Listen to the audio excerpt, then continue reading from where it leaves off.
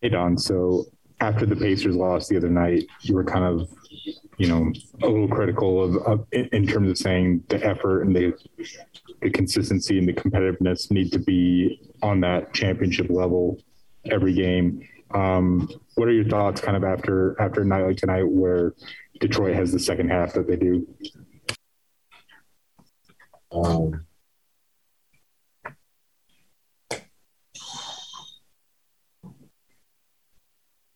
You got to give credit where credit's due.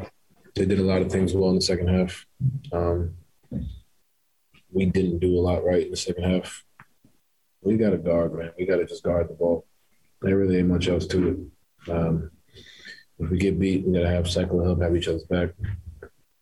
We're just disjointed on the defensive end, and it's apparent. We have Rudy back there. We got to do it, or we got to be able to have each other's back like that. And, it happened. And this is what happens. So, yeah, I ain't got much else for you. Sarah Todd? Don, when there's a breakdown on the perimeter on defense, where would you say the biggest issue is there? Is it point of attack, communication? What is the biggest problem? Everything. We got to stay in front. Can't get back up. If we get beat, we got to have help, close out the shooters. And they shot the hell out of the ball, as well. Even when we were there contesting, we shot 50% from three.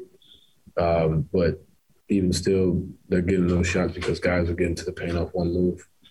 We're not talking. We talked in the first half. Can't get up.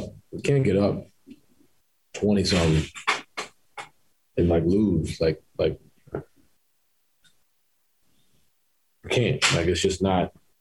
We're fooling ourselves if we say we want to win a championship and we have a night like tonight. The past two nights, really.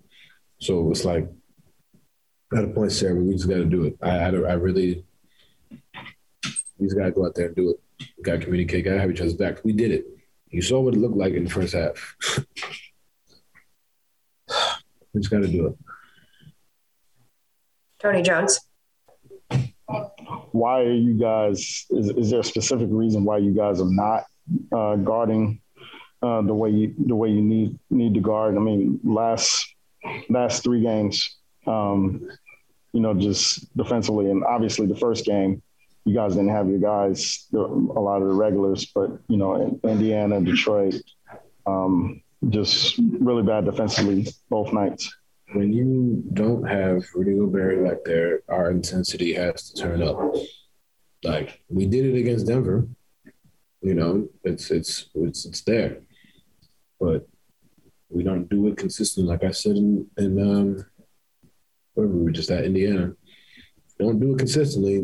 This is going to happen, and this is 1 through 17 or however many guys we got in the locker room. This isn't just on one person, on three people, on a selective group. This is everything.